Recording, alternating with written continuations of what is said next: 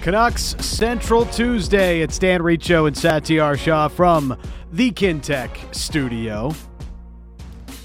Got lots to come your way today. Irfan Gaffar is going to join us. The legend Don Taylor will join us as well, as the Canucks put in a valiant effort against the New Jersey Devils yesterday, but fall 5-4 in overtime. You heard it on the podcast, the postgame show with Sat and Bick. You can go back, check it out if you haven't yet via the podcast page. Subscribe, leave a review. We do appreciate it. But also in that game, Sat, a goal from Phil DiGiuseppe, his first as a Vancouver Canuck. I'm surprised you made it into work and you didn't get too bent celebrating the goal by Phil DiGiuseppe yesterday. So I'm power to you. I mean, you stayed up all night celebrating as if Italy won the Euro yet again. So, you know, it was a great moment for the Riccio household. It was pretty fun. Not gonna lie. I took a shot of espresso after he scored just before overtime. I was thinking about bringing some espresso into work today and shooting it for the camera, but we decided not to. We decided against it. Might have to get like an electric stovetop in the studio for every time DiGiuseppe scores a goal.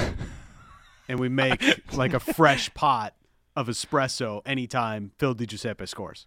Well, we do have the coffee machine that makes espresso, so just run out and make a quick espresso. Oh, that's right. I mean, you know, not that I'm going to be that guy, but I'm going to be that guy. It's not like real espresso.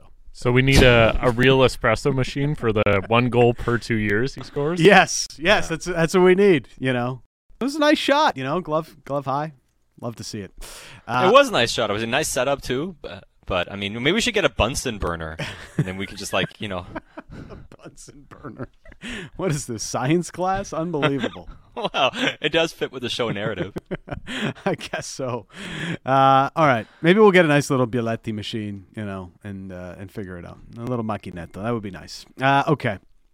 But we're going to get into more of how the Canucks are playing right now, and you know, some of the changes we're starting to see, and if they are playing with more structure already, just 4 games in to the Rick Tocchet era. But still a lot of speculation going on with the roster, Sat, and it seems as though the Canucks are still the number one team that insiders are looking at in terms of speculation. Beyond Timo Meier, it feels like everybody around the hockey industry has a new tidbit on what's going on with the Vancouver Canucks. It always seems like, you know, it was interesting listening to Friedman talk to Merrick, and they mention how one of the things the team is trying to do is plug the leaks, because there's always stuff coming out. And I know we've been talking and joking about this as well, that it was supposed to be different. And for a while it was very hard for info to come out. And it seems like the past, 4, 5, 6 months, there's been a lot of stuff out there. Now, I do know from the organization standpoint, they will often push back and say some of that stuff is just a narrative, it's not real. I mean, just because it's being talked about doesn't mean it's actually there, doesn't mean there's any truth to it. But at the same time, there's enough stuff that's gone on that we've talked about that turned out to be true, so you can forgive fans for being skeptical or not quite sure where things are kind of headed based on all this stuff that we're hearing, it seems, day after day about what this team is looking to do or what direction they're headed in. So, on that note, Rutherford, when he came in and started making all the changes, putting the pieces in place, you started to get excited. It's a new dawn, a new era, and there's some new faces around. And now there's continued speculation of whether or not Rutherford's going to be around long term. Here's what Elliot Friedman had to say about that. I think that I would be a little bit surprised, because I think the thing with Rutherford is he's pretty private. That's number one. Number two, the one thing I do think is I think this year has stressed everybody out. Like, not just the fans and the players, but the organization from top to bottom. It's gone worse than everybody hoped. There's been almost a tire fire every day. And, things have gotten out that have, affected the way they can do their business, right? And, the organization is trying to figure out, how all these things are getting out and what's happening. And I think it's been a highly stressful year. I just think at the end, and I think they've got some long-term decisions to make about, where they're going, not only on the ice, but off it. Their front office, who's going to be there long term and who isn't. But the one thing I think about with Rutherford is that he knows that if he was to walk away, this would probably be the end. And I'm not sure yet that that's what I'm not sure yet that's where he is. I think he wants I think he would want a chance to try and fix it as opposed to walk away in the middle of it. There is Elliot Friedman from earlier today on the Jeff Merrick show here across the Sportsnet radio network. There's a lot of speculation on where Rutherford's future lies. Is it speculation? Is it more than that? What do you think, Sat? So everything that I can only go by what I've heard, and I mentioned this on the post-game show as well, and this goes back to even some of the stuff that was out there and speculation and questioning about whether he wanted to retire after that conversation he had with the Pittsburgh Tribune and spoke about how maybe in an ideal world he would have retired with the Penguins after they won a Stanley Cup, and that, obviously led to some questions about whether they think he wants to retire or he has his heart in it. And that's when we looked into it. I checked it out, and people that I trust and I talked to told me there's nothing there. There's no truth to the fact that he wants to retire. And I asked again, and like I mentioned last night, the sense I get is no, he's not looking to leave. He's not looking to get out of there. That doesn't seem to be what's going on. But at the same time, you're seeing reports. You're seeing people mention different things. And I can't sit here and dispute what other people are hearing or, how credible it may or may not be. But kind of like Elliot mentioned, the sense I have been getting when asking around is that he's not looking to get out of here. And if anything, is still looking to accomplish a lot of the things they set out to do. Because if you leave now, a year into all the goals you set out to do, you're kind of leaving it half-assed. And is that what you're willing to do, even if it has been more difficult than you thought? So I'm just not quite sure he's there yet. But one thing to keep in mind, he never signed a long-term deal here. We're talking about a guy in his 70s. We're talking about it was never going to be more than, 2 or 3 years anyways, for him really to be in this position the way it is. So it was never going to be a long-term thing, and I just don't see him punting on that until he gets to the end of his agreement with the team. Rutherford will be 74 later this month. Yeah, he's going to retire soon. Yeah. Just look at his age. He's not going to be around forever. Yeah, I believe, it was talked about 3 years when he first signed the deal last December.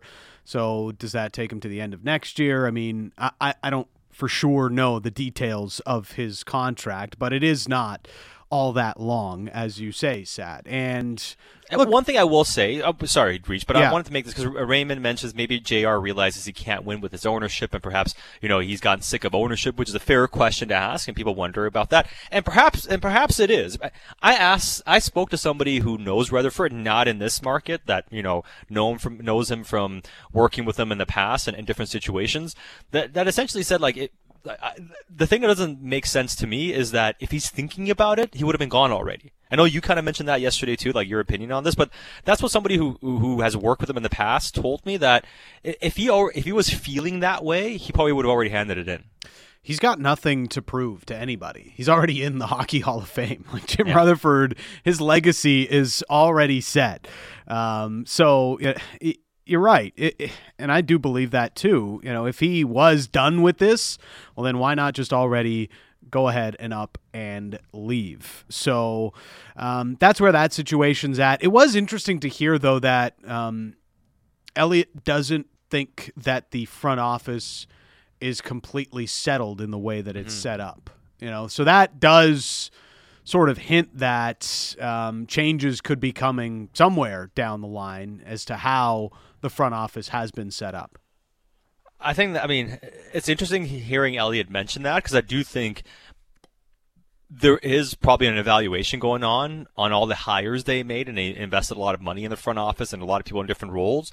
Yeah, could there be a situation where they're looking at the end of the season going, okay, what's everybody doing here?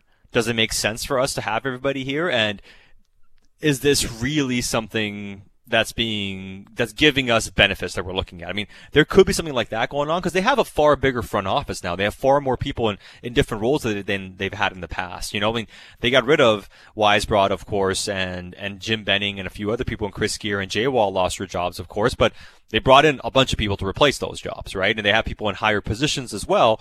So could that be a situation like Elliot mentioned that there will be some evaluation? It wouldn't shock me, you know, like it wouldn't shock me if that's the case, that there are more things for them to figure out here, whether it's not just on the ice, it's also in the front office. Because yeah, they've invested a lot in the front office and they've invested in a lot of different roles. Do they feel like it's worth it? So that's where that all stands right now. And, well, there is more speculation on what could be happening on the ice as well. Today, Emily Kaplan talking in her latest at ESPN, mentioning Thatcher Demko. And we saw Demko get back to practice today, which is encouraging. He is on the trip, obviously, and is nearing a return. We've sort of speculated about this with Kevin Woodley in our regular Wednesday hits, just how far away is Demko. And it's always seemed closer to mid-February, but we're a week away from that. So Demko is right on track with that timeline that we've sort of had in mind here on Canuck Central over the last little while. But what was said by Kaplan, per sources, at least 4 teams have called Vancouver about Demko's availability, and the Canucks haven't said no to any of those teams. Now, I wonder, you know, how much there is to this. Is this any sort of advancement from any of the rumors we've heard around Demko already? Or is this just teams continuing to keep an eye on the situation as it develops and as it gets closer to the trade deadline? So one thing I wonder about in general here, though, Dan, is I think we have to go back to one simple truth. What's that? Pettersson and Hughes. Those are the only guys you're probably not moving. Okay. So I think what that means is they're going to listen to anything else. So let's say I'm GM Joe Schmo from, I don't know, the LA Kings, actually Rob Blake. And I say, hey, Patrick, how do you feel about Thatcher Demko right now? And Patrick would just say, we feel good. He's a great goaltender, and he signed for the next 3 years. Okay, cool. That's great. We'll talk again soon. Thanks a lot. That's a call. That's a phone call right there. You know, I just explained a phone call to you. Doesn't mean the Canucks said no or yes, but it's gotta really impress you to move a Thatcher Demko. It's gotta really excite you what could be on offer to even think about moving a Thatcher Demko. Nothing that comes out of anything I've heard sort of hints at that. And one thing I wonder about with the way this whole season has gone, Sad, is, okay, maybe we're more willing to listen on players that we previously weren't willing to even listen on before. And that's where I think Demko lies in. I think that's a very fair way of looking at it. And I think that one of the things I don't think they're moving Quinn Hughes. Now, could somebody come and knock their socks off with an offer to make them think? I mean, potentially. I just don't see that happening. I saw, I think Sportsnet, they were talking during a panel, and they had the hypothetical trade between New Jersey and Vancouver. What was it? They suggested Nemec, Mercer, and a first-round pick for Quinn Hughes. And it's like, come on. That's not enough. No, it's not even. I mean, the only way you consider moving Hughes is if, like, yeah, they're putting Hischier in the deal somehow, right? I mean, that's what you're looking at. That's the type of player you'd want in return if you're looking to move Quinn Hughes, and that's not happening. So it's a moot point. Don't consider it. Demko, well, you mentioned the LA Kings, right? And we talked about this last week. They have all the pieces that would interest Vancouver. If they put enough of those pieces together, they could make Vancouver think. Are they willing to do so? That's the question, right? And I don't think we're at that stage yet where anybody's making any real offers, or they're even considering offers, because Demko's just getting on the ice. Like, he's not at a stage yet where you can fully explore that. So I think if somebody really wants Thatcher, they could talk to Vancouver about it. The question is anybody willing to meet the price? And I think that goes for everybody else outside of Hughes and Pettersson, Dan. Like, I even think JT Miller, and we talked to Frank about this, and like, it wouldn't shock me if we hear some rumors about teams calling on JT and Vancouver's considering it potentially. Like, it wouldn't shock me, not because they've changed their mind on him necessarily, but because they realize clearing cap space isn't necessarily going to be easy. And if somebody's willing to give them the flexibility and the futures they're looking for, they would consider it. Like, if somebody came calling and said, we take the entire JT Miller freight and we're giving you a first and a prospect, I mean, I'm not saying they do it, but would they consider it? I can't imagine they wouldn't consider it, right? So I don't think they're in a position where they're saying no to anybody unless they're asking about two players, really. So, yeah, make an offer worth thinking about. I think that's what it comes down to. That tells me, or it makes me believe that they're reevaluating or have reevaluated just how far away they are or how close they are to turning this around. Because the way I always viewed the JT Miller extension was, well, they wanted to keep one of JT or Bo, right, in the moment, and they decided JT was that guy for the price, and Bo obviously ended up getting paid more, so that's part of the reason they made that bet with JT. So if you're thinking about JT and you sign him to that deal, you don't only just expect him to maintain a high level of play for the next couple of years, but you're expecting to contend in the next 2, 3, 4 years while JT is likely still able to perform at a high level before, he gets deeper into his 30s and the decline starts to come. Have the Canucks started to reevaluate just how far away they are? I don't know if they've reevaluated that. I just think, because if they had to reevaluate that, then you probably wouldn't sign Kuzmenko. Right, to the 2-year deal. Yeah, I mean, you know what I mean? Like, especially a 2-year deal. So I do think, I don't believe they think their timeline has necessarily changed in a huge way. But for instance, if you see how hard it is for them to make the Garland Besser type of moves, right? It's difficult for them to make other moves. If somebody comes calling and gives you what you were looking for JT, would you not listen? I think that's what it comes down to. And there will be a realization that, okay, we might have to make this deal now that we didn't want to do last year because we can't move off these other players. So let's just make that deal now. But then that would require at least one thing to happen. That would be another team being interested enough to do that. And I don't think Vancouver's in a position where they're looking to dump anybody. Like, they're not looking to trade Demko for anything they can get. They're not looking to just dump JT Miller's contract and get whatever they can get to get out from under it. Like, they still want something of substance to go along with the cap flexibility. Like, especially those two guys that they're looking at. I think they're willing to, play some ball, with Besser and Garland and those guys. But I think if you're looking at moving those players, they would want it to be worth their while to consider it. Would JT get a similar price to what was being offered last year? Is that a realistic scenario that could play out? I'm not sure it is. Because he's already got the $56 million contract. And, maybe you get to free agency and a team ponies up for JT. Let's say he didn't have a contract. Teams would be willing to give him the $8 million over 7 years. And the thing about that is it's free agency, right? The player at that point is free. You're not giving up the extra assets to do it.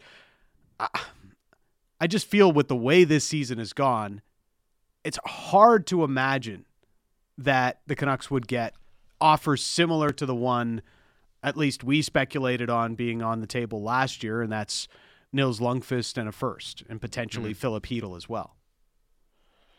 Yeah, I mean, so if we're looking at, I think there would have to be some acceptance that you're probably not getting that offer anymore.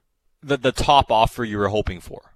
Yeah. Last year. I think there must be some realization to that. And even with the Bo stuff, they said, hey, we thought we did pretty well, but it's all dependent on our what possibilities we have here and what we have to do and, the things that we're faced with to try to do all this. So I think they realize that the market's going to dictate what the return's going to be.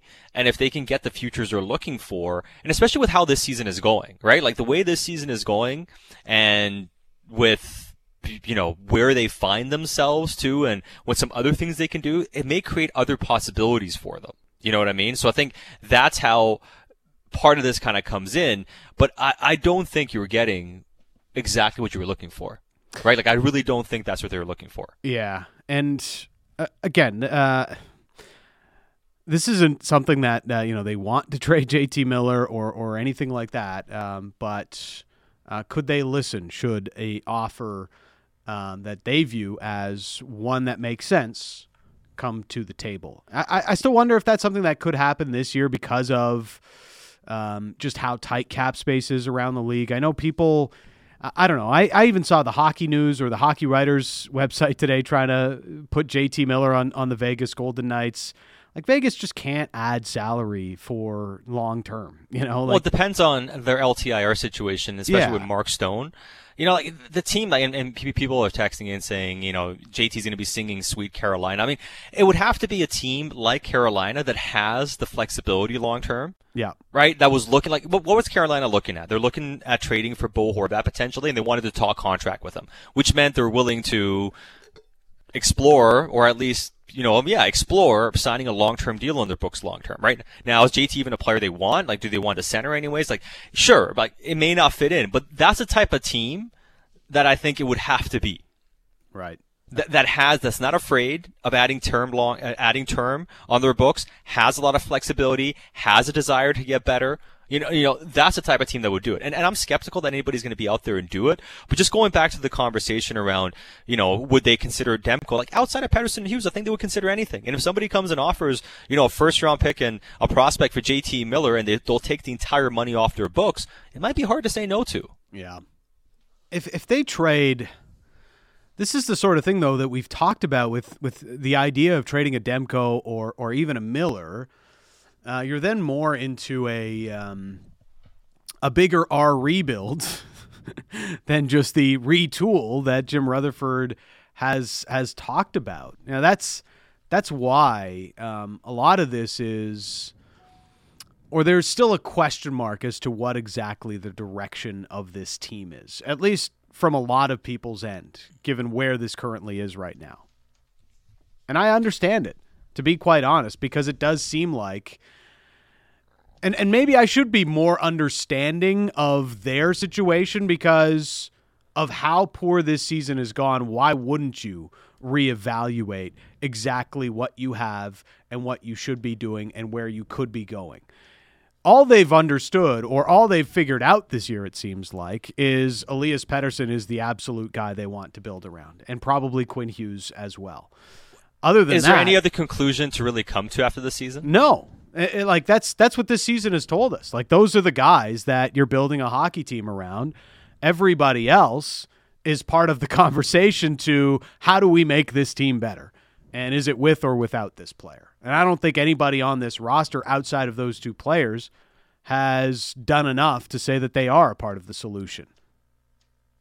So that's why they are where they are. I think the only guy who has is the guy who got a contract, and that's Andrei Kuzmenko. Right, yeah. And again, the Kuzmenko thing shows me that I think what they want, Dan, and I know there are people, I forget which writer it was, and forgive me, but it was somebody out of Pittsburgh who mentioned it's almost pathological for Rutherford to fill the cap space he opens up immediately with something else. So if they're clearing the space, they're looking to do other things. So I don't think it necessarily means, we're clearing this space and it means we're going to sit idly by for 2 years, let it accrue, and 4 or 5 years from now. I think it would allow them to do other aggressive things. Yeah, right. I mean, if we look at the Rangers model, for instance, they made a few trades, but then they jumped right back in and when it got Panarin. Yeah. They made a big move like that. They got lucky with Adam Fox. He wanted to go there and they traded a second to get him. And obviously that was a huge part of their success. But when they got some cap flexibility, one of the first things they did was go after a superstar player like Panarin, and they signed him. So I think if they're clearing that money, I don't think it's just a sit on it and be like, we'll be good in 4 or 5 years. I think they'll be aggressive in trying to make it better. And I think it'll be in line with what they've mentioned, guys in that, mid to late 20s at the oldest range, not go out and sign guys in their 30s or whatever. I think that would be what they would be looking to do. And one of the things that Rutherford has mentioned, and a bit of a tell, has been that there are a lot of players that we like that we could get if we had cap space. He right. means in terms of contracts out there, teams are looking to move that they can't move, or there's a situation hasn't aligned that they would like to take advantage of. And you got to create cap space in order to do some of those things. Precisely. All right, let's keep this conversation going. Irfan Gaffar, what he knows in his latest news and tidbits coming next on Canuck Central.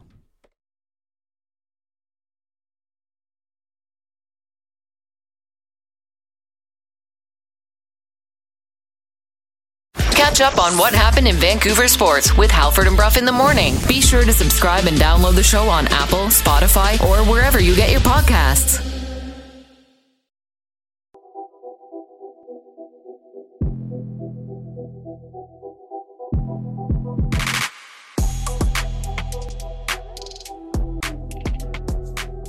Canuck Central is in the Kintec studio. Kintec Footwear and Orthotics, Canada's favorite orthotics provider, supported by over 1,500 5-star Google reviews. Find your perfect fit at kintec.net. I did something I am not overly proud of while in LA, Sat. I haven't told you about this, I don't think. Uh-oh, what did you do now? You were too ashamed to tell me, so you're going to tell us now? Well, I'm kind of like, maybe I gotten over it a little bit. I don't know. But you realize, life is too short and these are trivial matters not to worry about? Pretty much. Like, I'm not the kind of person that gets starstruck too much, right? But I mentioned last week, I had a conversation with Hillary Duff at the coffee shop about the Bo Horvat trade. Not actually, but I saw her at the coffee shop. You exchanged glances passing by. Yes. Oh, is Hillary a regular now? Really cool. Very nice. You know Hillary too? Yeah. But this is how some people say, like, I had coffee with Hillary Duff at Starbucks once. Well, technically, yes. Yes. But it was a blue bottle, actually. Blue bottle coffee. Okay. So anyways, my favorite soccer player of all time, Alessandro Del Piero, has a restaurant in Los Angeles. Sat. Okay. All right. It's called the Number 10. And I'm not going to, on the weekend, I kind of just, hung out there in hopes that he would pop in. How long did you stay there? I mean, we were there for quite a few hours. It was like, okay, are we leaving now? Let's just wait another 20 mints. They said he might show up tonight, so. They said that? Oh, man. They saw you as a mark, and they're like, oh, Del Piero may show up tonight. This guy's going to spend 10 hours eating and drinking at a restaurant. Negroni, please. Just can you call him? Is he in town? I don't even know if he was in L.A. at the time, but you can't track his jet. I was very sad. It wasn't the best restaurant. I'll be honest about that. Oh, really? But, yeah. Oh, food was just. You didn't say that at the. It was just average. You would have said it's great if you met him, though. 100% I would have. All right. Let's bring in our next guest. It is Irfan Gaffar. What's happening, Irf? If Del Piero was at Olive Garden, you'd think it was the best restaurant in the world. I probably would. I'm not even going to lie about that. That's it's so true. It's so weird that he has a restaurant in LA. I wouldn't say he's the most international soccer star. I wonder how many people go in there and oh, is this guy supposed to be famous? Who is he? Anyways. Well, I think that's the thing about LA too. Is you can go to really, and New York's kind of the same way. Is any one of those restaurants or bars or clubs, you're bound to run into someone. 100%. How was Florida down there at the All-Star game? Yeah. It was warm, quite warm the first day, and then it was crap weather for the game. And the skills competition was, I mean, everyone saw it, and I think that there's some work that needs to be done there. And I think you need more buy-in from the players, to be honest. You look at other All-Star games, the Pro Bowl, they changed it, but those guys had fun. Yep. Really, these guys just didn't give a you-know-what. And some of them will be like, yeah, it was just what it is. You go there, and they do their thing, and then they just leave. It's a free weekend for most of them and their family. So, I think that there's got to be a buy-in. There's got to be something else that needs to happen. I have so many other ideas, but we don't have enough time to talk about it. So, I mean, you were there, and people always talk about, hey, it's about the fan experience. It's about how fans feel, and at the end of the day, if people show up and have a good time and kids like it, that's all that matters. Did it seem like people enjoyed it, though, while you were there, in person? Yeah, so that's the thing. From that aspect of it, yes. And I do understand that TV needs a 3-hour window for both of those things, and, you got to fill that time with something, right? But watching Matthew Tkachuk dump in the puck is really not that exciting, to be honest. So lots of kids were happy. The mascots running around. All in all, it's a good experience if you're there. It's just pretty tough to watch. And I think that you got to make it to where the skills competition, in all reality, what is it? The fastest skater is great. The accuracy is good. The hardest shot's obviously the great one. And then beyond that, like, I think goalies should, come out to be out as players. I think that's for one. The goalies don't care at all. They're just trying not to get hurt. Yeah. So are the players for that matter. But, my thing is the NHL needs to adopt a system where the NBA kind of does it. You have two captains. You use two different charities to try and do things. And you throw all the sticks in the middle of the ice, and you have kids come and pick the teams for it right there and then. That's how you do it. That's how you fix the All-Star game, right? I don't know. Take it back to the old schoolyard days, right? Why not? Sticks in the middle. Everyone wants to talk about playing hockey on ponds, and this is great, and that's the other. How'd you divide teams by then? No one was voting then. And you don't have the draft problem either, where somebody gets picked last. So, well, I think that's the beauty of it. Yeah, do it. Why not? I don't know why they ever went away from it, because hockey players are just like, oh, no, we don't want somebody to get picked last. Anyways. Well, Phil Kessel, remember? Sorry for ruining an All-Star's ego. Who cares? You're at the All-Star game. Also, people only remember Phil Kessel got picked last. Who was the other one? Wasn't it like Logan Couture or something like that? Like, nobody even remembers the next guy who got picked last. Anyway. And then Phil Kessel won the car, and it was fine. Exactly. All right. So, on the Canucks right now, we were just talking about where they're at and how deep could this go beyond Bo Horvat, and just how willing are they to talk on pretty much any player on the roster not named Elias Pettersson or Quinn Hughes right now? I think they're very willing. I think they're open to really anything. You see the reports, you see everything that's out there, and where there's smoke, there's some fire, right? Let's start with Thatcher Demko, because that's been the news, I guess, lately, and especially today as well with ESPN or Emily reporting what she did. Look, I think the Canucks have definitely taken calls on Thatcher Demko. I don't think it's calls saying, we have an offer here, let's talk, and the Canucks have said no.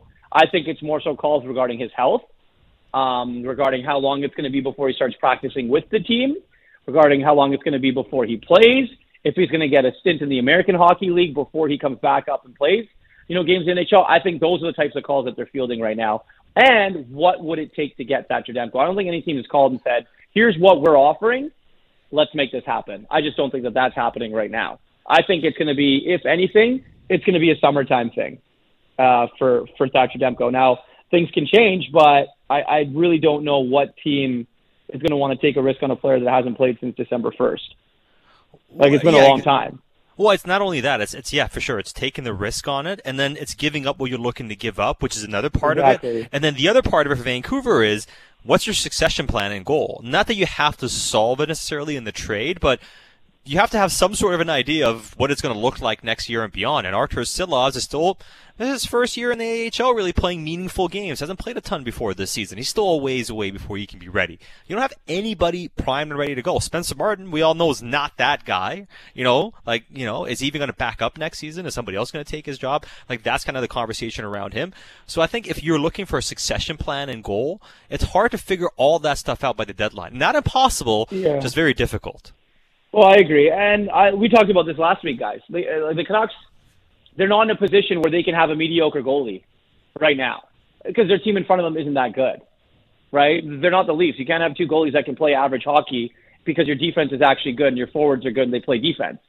That's the problem that the Canucks have. So the goaltending isn't your problem, but if you believe that Thatcher Demko is something that you can use as an asset to get something back, you have to take calls. You have to take those calls, and you have to be willing to engage in conversation. Obviously, the Brock one has been, thrown around a lot as well. On Brock, I think he's a lot of teams' plan B and C, where people are going to wait and see what happens with Timo Meier. And I think that's obviously an interesting conversation there, because he's going to, whatever team he's going to go to, he's going to sign a long-term extension. And then if that team was in on Brock Besser, they're probably not going to be anymore. And then you're going to have a bunch of other teams that, might be calling the Canucks. So that one, I think we'll wait a little bit here to see what happens. But definitely two conversations that obviously the Canucks front office are definitely listening to. And with Luke Schenn as well. I think that one you'll want to see. I think they hope that it gets done sooner or later, especially if you're Luke Shen. Are they going to have to retain on Brock to make something work? Or take a contract back. I think they're willing to take a contract back that expires after next season. Mm-hmm. Right? So you got to take something back there.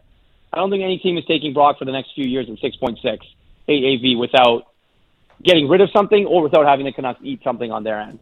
Right. Have they come around to wanting to retain salary to maybe make this deal happen? Maybe. But would they take a deal back that expires next season? I think that one could be more likely. I think so, too. I think it's more likely they make a trade and take money back in a trade than retain. I think they'd rather do that. Or the Canucks might have to sweeten it on their end, too, Sat. Oh, yeah. Well, I mean, now, see, that's the interesting one, right? Like, that's the okay, you can trade Besser for value, but what if you trade Besser plus, not a pick, but something else? Let's say, for argument's sake, say Jack Rathbone, right? Besser and Rathbone, does that get you somebody who's a player who makes a bit of money, who's a bit of an upgrade, or perhaps fits another need? Just kind of wondering, right? Like, is that a possibility?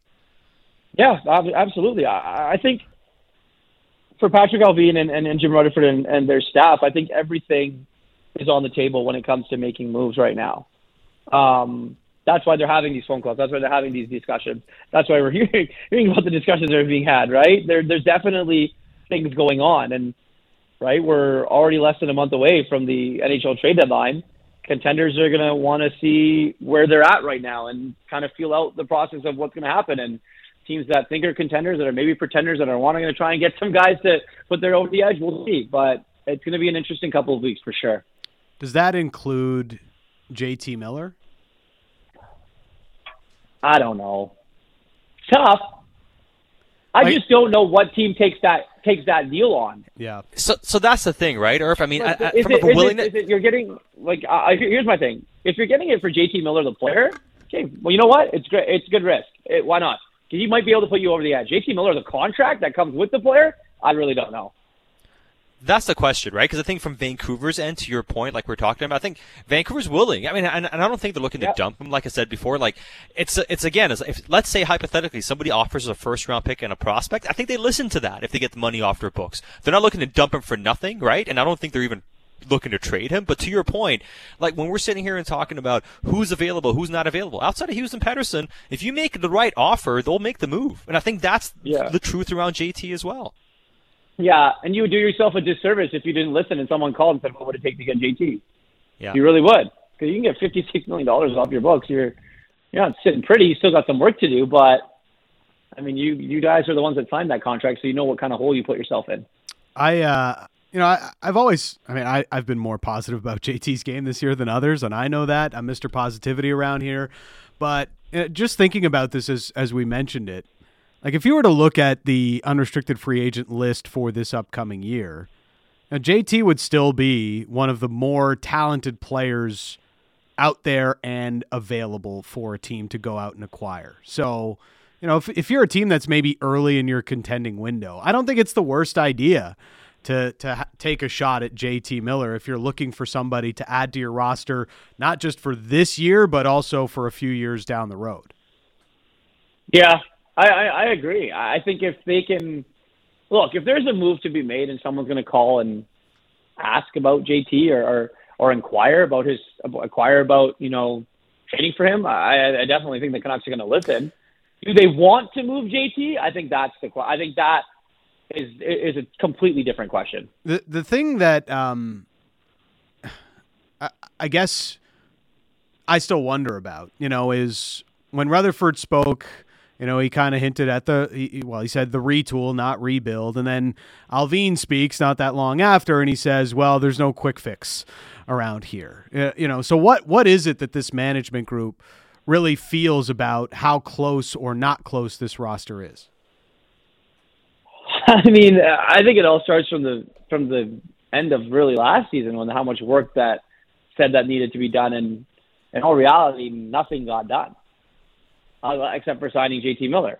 And then you lose Bo Horvat. Your defense is not good. You've had some injuries. I get that. And then what? Like, I just don't really understand where anyone thinks that. Like, I agree more with Patrick Allvin. Right? This is going to take some time. You look at this team right now as it's constructed against teams like the Oilers and the Vegas Golden Knights and the Flames. And honestly, the Seattle Kraken right now are playing good. And the Kings, like, their windows are so much further ahead than the Vancouver Canucks. It's crazy. Mm-hmm. And yeah, okay, your demise was maybe some of those contracts that the previous regime had brought in with OEL and obviously Garland and things like that and Myers. But beyond that, this is your job to try and fix it. So you can go out and complain all you want, say it's going to be a long fix, but you're the one that has to do this. Well, yeah, I mean, there are things that obviously that have to change in a big way. And, in terms of that direction, as much as Luke Schenn, for instance, is a guy that brings leadership, plays the right way, can be an extension of the head coach, and all those positives that we talk about, I just don't understand why you would keep him, though, still, if there's something out there that's valuable. Like, if you can get the equivalent of a second-round pick, whether that's prospect or play, exactly. or something, or something along that. I don't know how you bypass that. Like, if we're sitting here and talking, okay, the best offer for Luke Schenn is a fifth-round pick. Okay, fine, yeah, sure. Instead of a fifth, I can buy into you giving him an extension. But if they can get something valuable, like, how do you bypass that given the direction this is going? Yeah, I agree. I think second, third. Or, I mean, they're probably not getting a player back, but you never know, right? There are teams that are definitely interested in Luke Schenn, right? Tampa, the Leafs, heard the Flames might be interested there just to kind of see what happens. But teams want him, so it's a matter of them trying to pull the trigger here and seeing if they can do it. Or how much do they really value leadership? And do they think they need a really, really good room guy? And I think that you hope at some point you can turn your room over to your new leadership group, which is Elias Pettersson, Quinn Hughes, and OEL and JT Miller have the ace as well. But it's those two guys now that need to step out of their shell a little bit and to be leaders on this team, both on and off the ice. I think, Elias Pettersson's a pretty quiet guy. Quinn Hughes is exactly the same. But at some point, you're gonna have to answer the tough questions. You're gonna have to, stand there and take the questions from the media and all sorts of things and be accountable and hold your teammates accountable. So it's an interesting one, but you can't just build a team or keep guys around because they're just good in the room. You got to be able to produce on the ice as well. Elias Pettersson, if I can speak English here, he did a few interviews last week. He did one with us. He did the one beachside with 32 Thoughts. And, the questions about how much he likes Vancouver came up often. And, not that he obviously likes Vancouver, but, who doesn't? He did sort of leave it open to, kind of wonder, like how committed he could be. And I guess there's always going to be this overarching wonder of, how much he really wants to be on a team as long as, they've been spinning their wheels for the entirety of his career so far. How much does his long-term stay in Vancouver matter about these next steps that the front office takes? I mean, it's huge, to be completely honest. I think that he's a guy that is a very fiery competitor. He wants to win. I don't think Elias Pettersson is stupid either. I think he looks at what's around him right now and he sees that, okay, maybe if I sign here long term, I might have to be here for 5 years before I have a chance at even competing for a Stanley Cup. Well, he knows making a deep playoff run. He knows where this team struggles, right? Yeah. He said it. How many times has he said it? Yeah. Right? I mean, in that interview with Elliott, he says he plays defense in NHL because other guys are going to score. If that isn't a shot, I don't know what is. But, look, I mean, I think that for a guy like Elias Pettersson, who knows he's going to get the bag wherever he goes and whenever it's going to happen, I think it's a matter of winning. It's a matter of culture. It's a matter of who your teammates are, who your coach is going to be, and all of that. Vancouver, the city, is beautiful, and we know that. Obviously people love our city and things like that, but I think for him, it's a lot deeper than just here. There's so many other things that need to go right this offseason in order for him to, I don't want to say think about wanting to commit long-term because he is, but it's having that conversation of, okay, am I going to do it and how much money are you going to throw at me? to make this happen. You're right. I mean, the money thing's a big part of it, right? Like, if the way you show appreciation to somebody in pro sports is the type of money you offer them, right? That's as simple as that, like, right? Like, how much do you love me? Oh, I see 90 million. Sounds pretty good, right? So, I mean, if you're throwing something like that at him, I don't think it becomes too difficult, but I do believe directionally it has to be very clear where this team is going. I agree. I think that is one. I really do. You're going to get your money, but I think for him, the conversation of where this team going is 1A, 1B. It's all of it, and it's improving that roster in so many different areas. What do you make of the speculation around Jim Rutherford right now? I don't really buy much or any of it, to be completely honest. Yeah. I think Jim Rutherford's got, another year left on his deal? Beyond this one, yeah. I don't think he's walking away at all. I really don't. So it's just one of those things that, look, it's been bad here all year. So it's going to be a story after a story after a story. Vancouver Canucks is a gift that keeps on giving this year for every single member of the media right now. It's just fantastic. Doesn't stop. And a lot of people are talking. That's why people hear a lot of stuff. Yeah. Well, it's the first time anyone in Toronto stayed up past 10 p.m. to watch a game. It's honestly. Yeah. No, I mean, so I don't buy it. I really don't. I think Jim Rutherford is going to, stay on. I don't think he's going to retire or walk away or anything like that. But I do think that coming into this situation, he didn't think that it would be as crazy as it is now. So he's in a position, obviously. I don't think there's any doubt about that, right? I don't think there's any doubt that it's a lot. Like this has gone far more sideways than they ever thought it would go. And dealing with the heat, I don't think they thought handle the media market. We'll play by our rules. Screw them.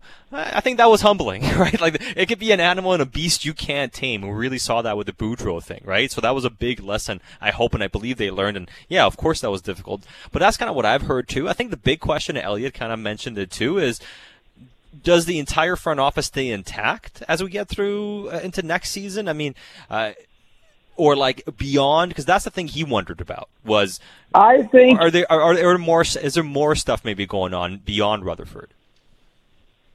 I think when Rutherford's contract's up, you might see some changes. I think as long as he's there right now, things will kind of stay the same. Yeah. But I do believe that, once the contract's up for Jim Rutherford, there'll definitely be some changes there. Which I think there has to be, right? Like with organizations, change always have to keep evolving, always have to keep doing things in order to get better. As the game evolves, people evolve, things evolve, technology evolves, everything changes. So I think right now, for the next little bit, I think you'll see things kind of stay the same. But I think when Jim Rutherford's gone, some things will change for sure. Who you got for big Super Bowl weekend? First of all, LeBron's getting 50 today. Right? Okay. He's got to do it today. I'm sure he's going to do it today.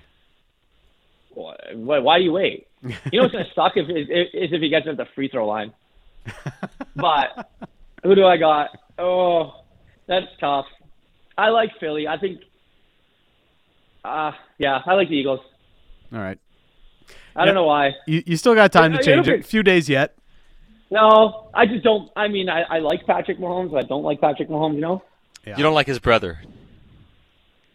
Yeah, I really don't.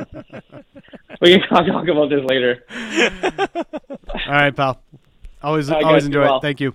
There he is, Irfan Gaffar, best in the business, along with us. Canucks insider with the fourth period. Irf does have a great Mahomes story. Oh, does he? Yeah. I'm going to have to get this one day. Yeah. Now that I know, I'm going to have to get it one day.